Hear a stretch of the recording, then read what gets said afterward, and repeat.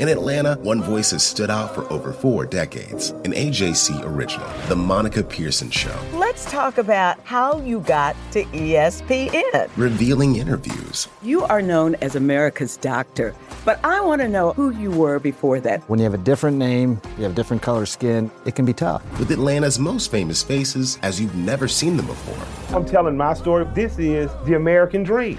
The Monica Pearson Show, streaming now on AJC.com. Hip-hop is a product of black people. It's a product of black song and celebration. The Atlanta Journal-Constitution presents hip-hop's most pulled elements are pulled from the South. A Southern hip-hop story. We always go back to that moment of the Source Awards. Everybody wants your rhythm, but they don't want your blues. The biggest names in hip-hop. Atlanta is still the mecca for hip-hop. 50 years. No one can deny one film. The power of the South now. The South got something to say. Streaming now at ajc.com/hiphop. Welcome to the latest edition of the Politically Georgia podcast. I'm your host, Greg Bluestein, and I'm here with the great AJC Political Insider columnist, Patricia Murphy. Patricia, thanks for joining us. Oh, thanks for having me. Well, Patricia, there's an old adage in politics, or if there isn't, there should be, that goes like this. If you can't say anything nasty about Nazis, don't say anything at all. And Herschel Walker's campaign is still dealing with the fallout of a fundraiser involving a swastika. Patricia, you were right in the middle of this little conflagration.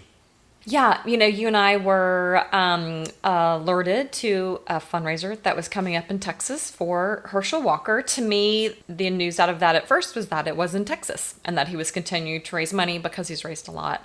And then a very easy search of the host's name brought up her Twitter profile with a swastika right on top, which I found really, really surprising, and reached out to Walker's campaign, and they said very quickly, this is clearly not a swastika. This is clearly about opposing vaccine mandates. But Herschel Walker. And then they kind of went through the standard language that you do, of course, about supporting the Jewish community. To me, it was a really unusual moment in that the woman had a swastika, but then also the response from Walker's team was something that we didn't quite expect. And certainly that response, along with the image of the swastika, really blew up for Walker very quickly that day, and it hasn't quite blown over, as you said. Yeah, and look, the invite was posted on the. Got a phone ringing there. Okay, who's? Sorry, I think that. Oh, if you just start over, the invite was posted. How dare you? The invite was posted. The invite was posted on the social media account of a Texas movie producer who considers herself part of the conservative Hollywood movement, and the invite was posted on her Twitter account. And frankly, I linked to that Twitter account in my Jolt kind of write up, but I overlooked the swastika at first. I was looking more at some of her past comments. I did a quick search of what she said, and she said things about how she equated Nazism with vaccine mandates, but I actually missed the swastika at first. I'm glad Patricia caught it. But the swastika was made up of syringes. And indeed, when you asked Herschel Walker's campaign for comment, they immediately said, hey, this is a very well-known symbol against vaccine mandates. This is not a symbol of hate, but clearly it was. It was a swastika. And this is something that the Jewish community more broadly has been fighting against, which is equating vaccine mandates with the Nazi regime's murder of 6 million Jews during the Holocaust, right? And it's something that Jewish leaders, that politicians, that advocacy groups have all been saying, stop comparing the most brutal genocide that the world has ever seen, or one of the most brutal genocides, to hoping that people get vaccines so that they can stop a global pandemic from spreading. Yeah, and it really, there are so many layers of what's unusual here in this episode. First of all, that there is this small but growing and insistent meme on the far right to link the Holocaust with vaccine mandates. To me, this is just a really unusual turn for a part of the party that has not really been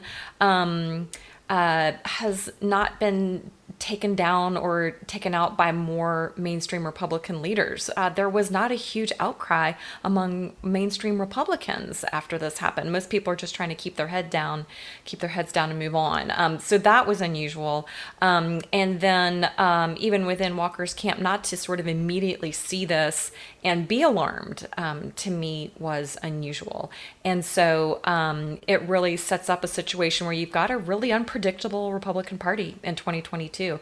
You've got a party that has this element within it that is being really not ignored, but almost welcomed and seen as part of the party. And then you have Herschel Walker, just an unexperienced campaigner, meaning he's also not experienced sort of in moments of crisis like this. What is the thing to do? There's an easy answer to this query. Is there a swastika here? The easy answer is, oh my gosh, that's horrifying. We will pull out of this fundraiser. It took them several hours to do that. And I think it could be an indication that the campaign ahead may have a few more bumps in the road. To me, it was a sign that it's a young campaign and a new campaigner. And we're going to have, I would expect, a few more episodes like this in the future. Yeah, and a kind of new campaign team. I mean, his operatives have worked many other campaigns, but so it's not like they're all first-time politicians, just like Herschel Walker. But clearly, something that could have been avoided, the fallout, right? I mean, the fundraiser issue could have been avoided in the first place by vetting, which is easy to say in hindsight. But I know that there's lots of things that go into these fundraisers. But clearly, saying up front right after, whoa, that's a swastika, we're canceling this fundraiser. And I heard from many, many Republicans afterwards, privately, who expressed shock that wasn't what happened immediately, because they could have avoided some of this fallout. It became an international story. I saw coverage of this all over the internet in the hours after. Now, whether or not it causes any long-term damage, I doubt it. We were talking about that even with some Democratic strategists earlier this week who said it was a nice way for them to take a jab at Herschel Walker, who's the front runner in the Republican race right now, for Senator Raphael Warnock to raise a little bit more cash. But Herschel Walker's clearly not trying to let it dog his campaign. He went on Sean Hannity's show later that night. It didn't come up at all in his interview, but this statement did raise some eyebrows in GOP circles. I don't care whether you're a Democrat or you're a Republican. I'm here to represent you, because everything that the Democrats want, I guarantee it is what I want. We want free. We want law and order. We want the border control. We want the prices to go down. We don't like inflation. Now, Patricia, that is not a message you'd necessarily hear from a Republican in a heated primary. You might hear that in a general election, sort of, but not a Republican in the midst of a primary against three other GOP rivals. Yeah, well, it really speaks to a couple of things. I think, first of all, that Herschel Walker is not a traditional candidate. He is not going to say the traditional poll-tested, consultant-approved, safe comments. I think also he also seems to really believe this, that he just wants what everybody else wants. I think he, as he goes around the state and talks to more voters, he may hear that those are not things that Democratic voters articulate clearly. We don't hear from Democratic voters that they want a secure border and law and order sort of in those exact words. I think if it's presented differently, he could even connect on that. So I know that Republicans were alarmed to hear any Republican candidate say, I just want what Democratic voters want. But I think it could be part of Walker's appeal down the road, the fact that he doesn't hit these Republican talking points hard right now.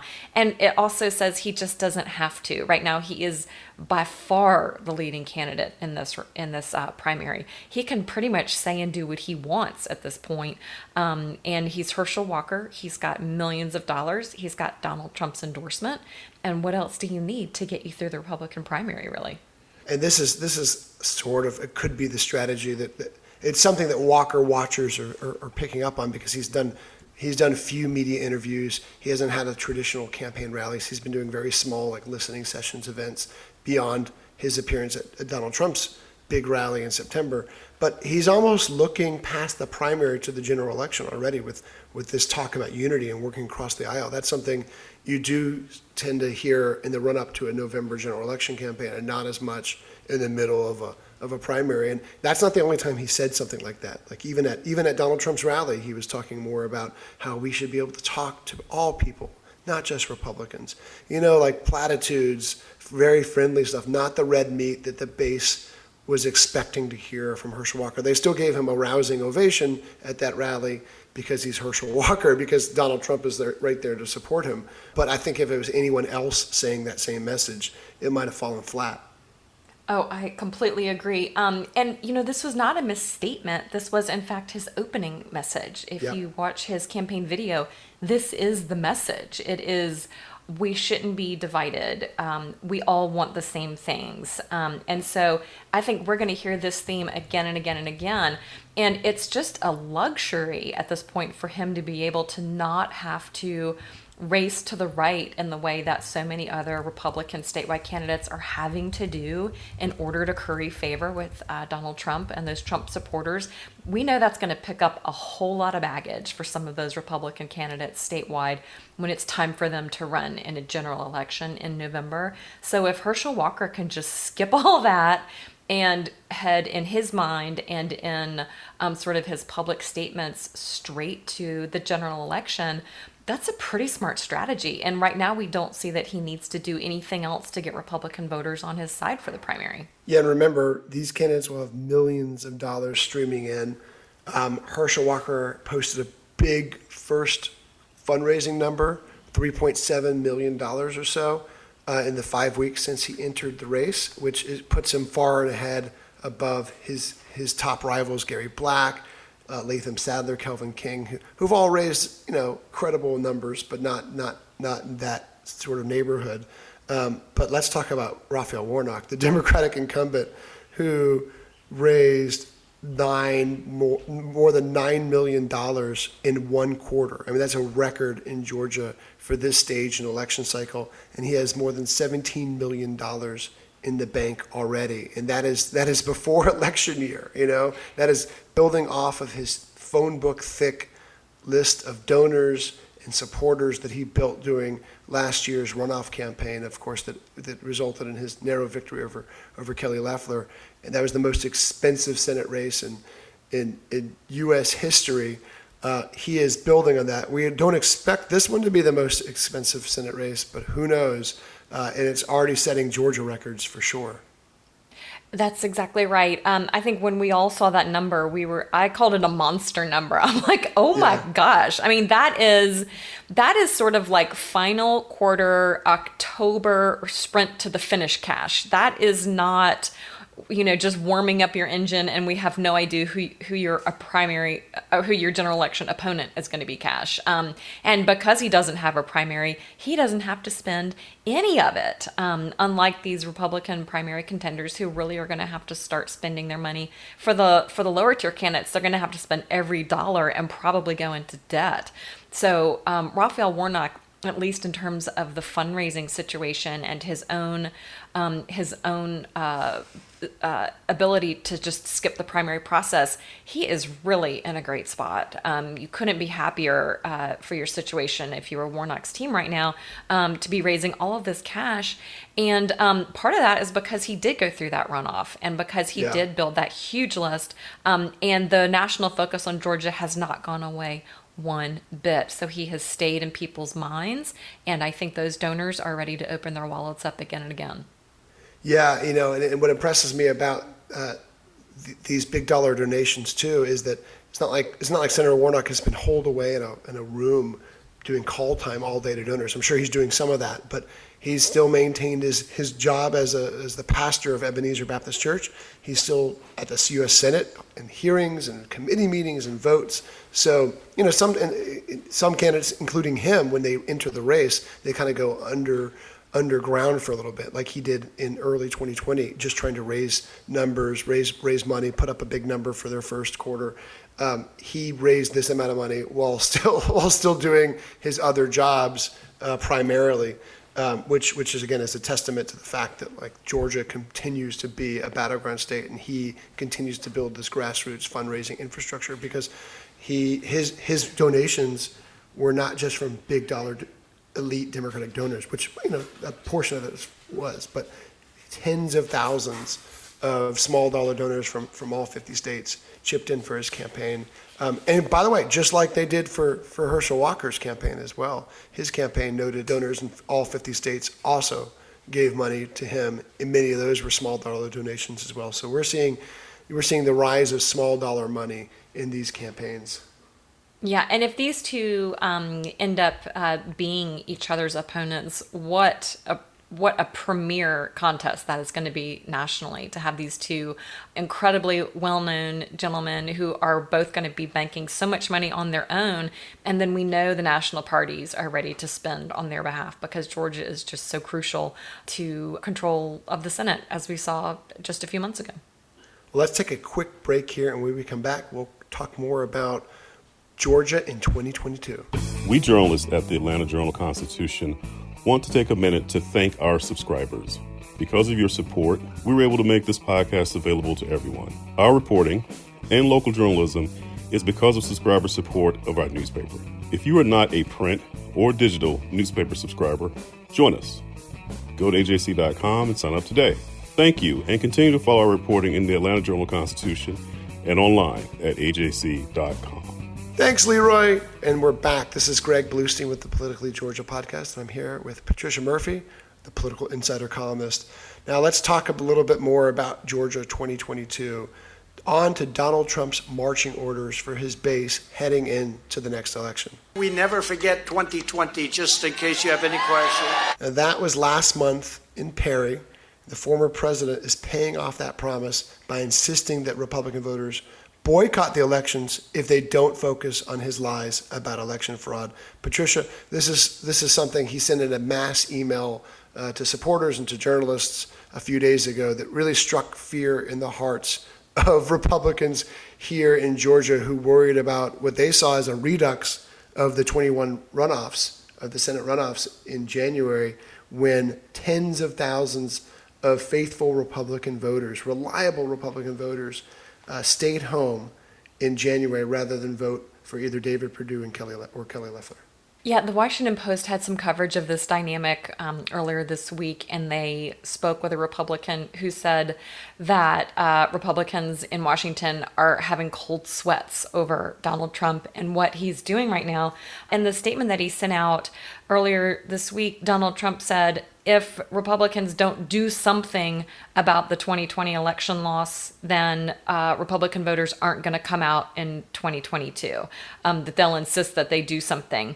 And let's rewind and watch the tape that Republican legislatures, including Georgia's, have bent over backwards and passed laws that they really didn't need to pass on election integrity, as they call it, in order to satisfy Donald Trump and his supporters, and in order to get them back to the polls in 2022, as they didn't in those runoffs in Georgia. And so it's clear that not only is he still obsessed with his election loss, and he is still telling Republican voters that they maybe shouldn't go vote in 2022. There is literally nothing that Republicans can do to change this dynamic with Donald Trump. They have already passed the laws. They've already sued the court, sued the officials. They've already run it through the courts. They've literally taken it to the Supreme Court. None of those showed any fraud that would have cost Joe Biden the election. And it's because it just didn't exist. So there is nothing they can do except pull a rabbit out of a hat to get Donald Trump off of this mindset. And so when Republicans are talking about cold sweats, I don't blame them. If I was a Republican strategist, I would not know what to do with myself right now. Yeah, we should note that yet another one of those legal challenges contesting or seeking to contest the outcome of Donald Trump's defeat was tossed by the court system by a judge in Metro Atlanta just a few days ago, after the Secretary of State, Brad Raffensperger, filed documents that showed that his election investigators have found no evidence of any sort of pristine ballots being manipulated, of any sort of election fraud. It was the maybe umpteenth million time that the Secretary of State's office said that there's been no evidence of any voter fraud, but this came in the form of a new court document that compelled the judge to toss the case. So we've had multiple recounts, we've had audits, We've had court challenges that went nowhere. We've had bipartisan election officials saying that there was no widespread voter fraud.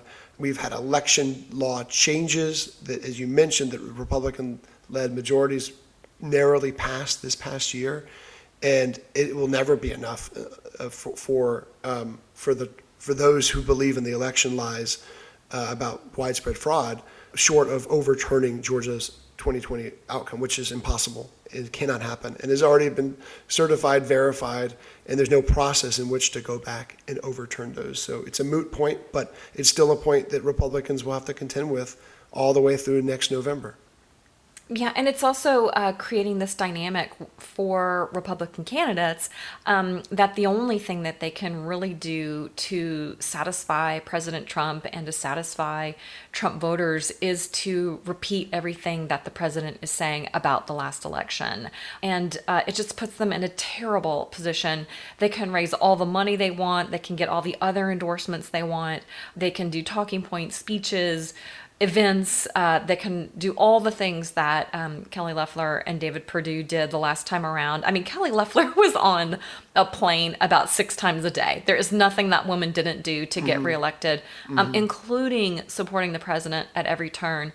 But because it was not enough for Donald Trump to actually get the election overturned in his favor, those Trump voters did not come out. So what is a candidate to do? I'm just not quite sure. Yeah, I can't think of a single thing that Kelly Loeffler did that upset Donald Trump, right? I mean, she met every single one of his demands, and not just on the election fraud front, but also on policy front. You know, backing his calls for a more robust coronavirus direct checks. If you remember all that controversy in the final weeks of the election, I mean, every single point, including the eve of the election, the runoffs, saying she'll support blocking the Electoral College confirmation. Of course, she ended up reneging on that after the January 6th insurrection. But she at least said at first she was going to support that to a rally of tens of thousands of his faithful. So, no, you're right. And if Republicans are caught in that same bind next year, that is what is keeping them up awake at night in those cold sweats you were mentioning. But I do want to talk about 2 Georgia Republican leaders who are pushing back on him. Both also are on book tours at this moment. One is Secretary of State Brad Raffensperger, who is running for re-election at this point, at least.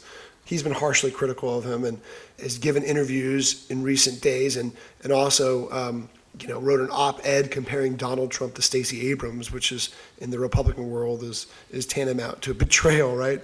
And the other is Lieutenant Governor Jeff Duncan, who's not running for re-election, and he's essentially hitting the campaign trail in a way to promote his vision of GOP 2.0. He's headed to New Hampshire in a few days, the site of the early voting. I love it. Yeah, and he might be going to other states too. I mean, I'm told that he could be going to South Carolina, Iowa.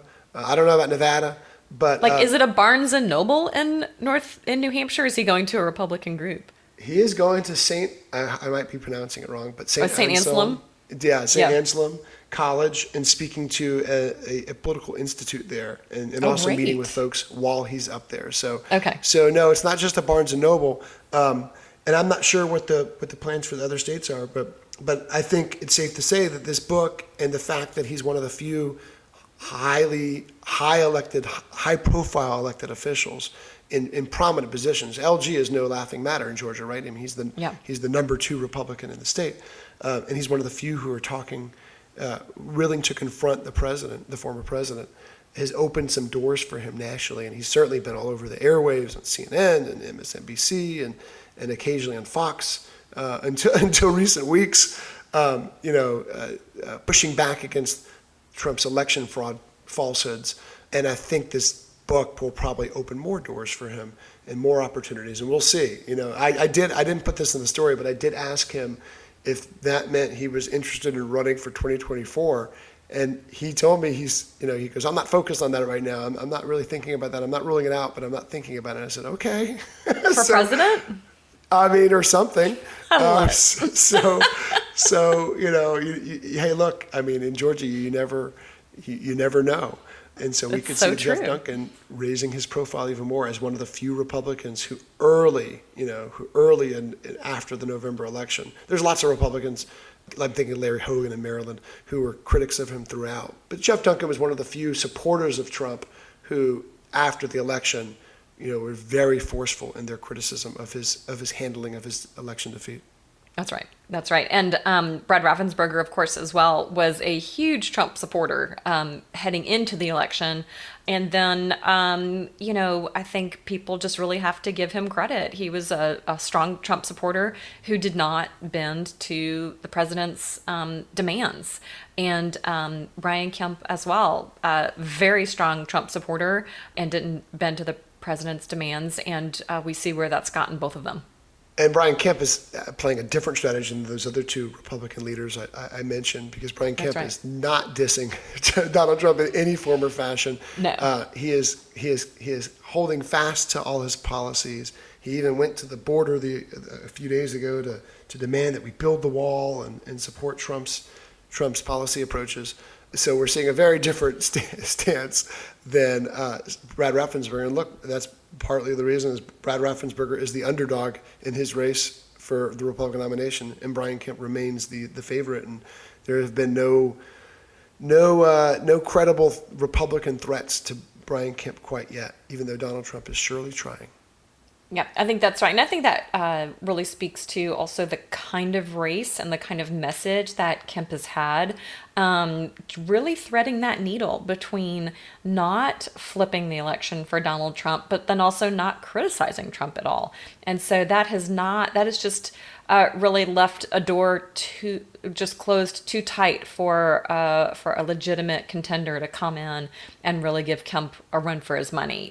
Kemp has done just enough to get into trouble with some of the Trump base, but not nearly enough to not be a really credible leading contender to get reelected. So we'll see what really happens with that. But Kemp has taken this really tough route through no man's land of not flipping the election, but then also trying to stay close to the Trump supporters. And we'll see if that is an effective strategy that anyone can really manage. I like that visual of Brian Kemp wandering in no man's land. Well, I'm sure they'll love it too. Yeah. Well, Patricia, that's about all the time we have in the show. Stay tuned on Monday for a special episode of the show focusing on the race for City Hall.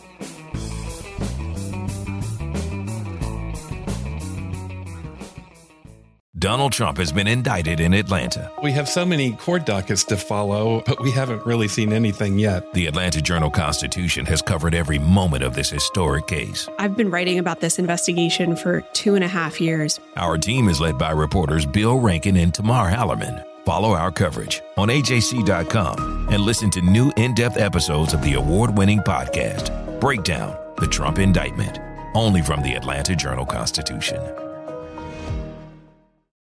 Our journalists at the Atlanta Journal-Constitution are working around the clock to keep you updated on all the developments surrounding the Trump indictment. Now the AJC is putting all of our coverage in one place with our new Trump 19 newsletter. Every Wednesday, you'll have our latest coverage and analysis on this historic case in your inbox. So sign up for free today at ajc.com/indictment newsletter. That's all one word. ajc.com/indictment newsletter.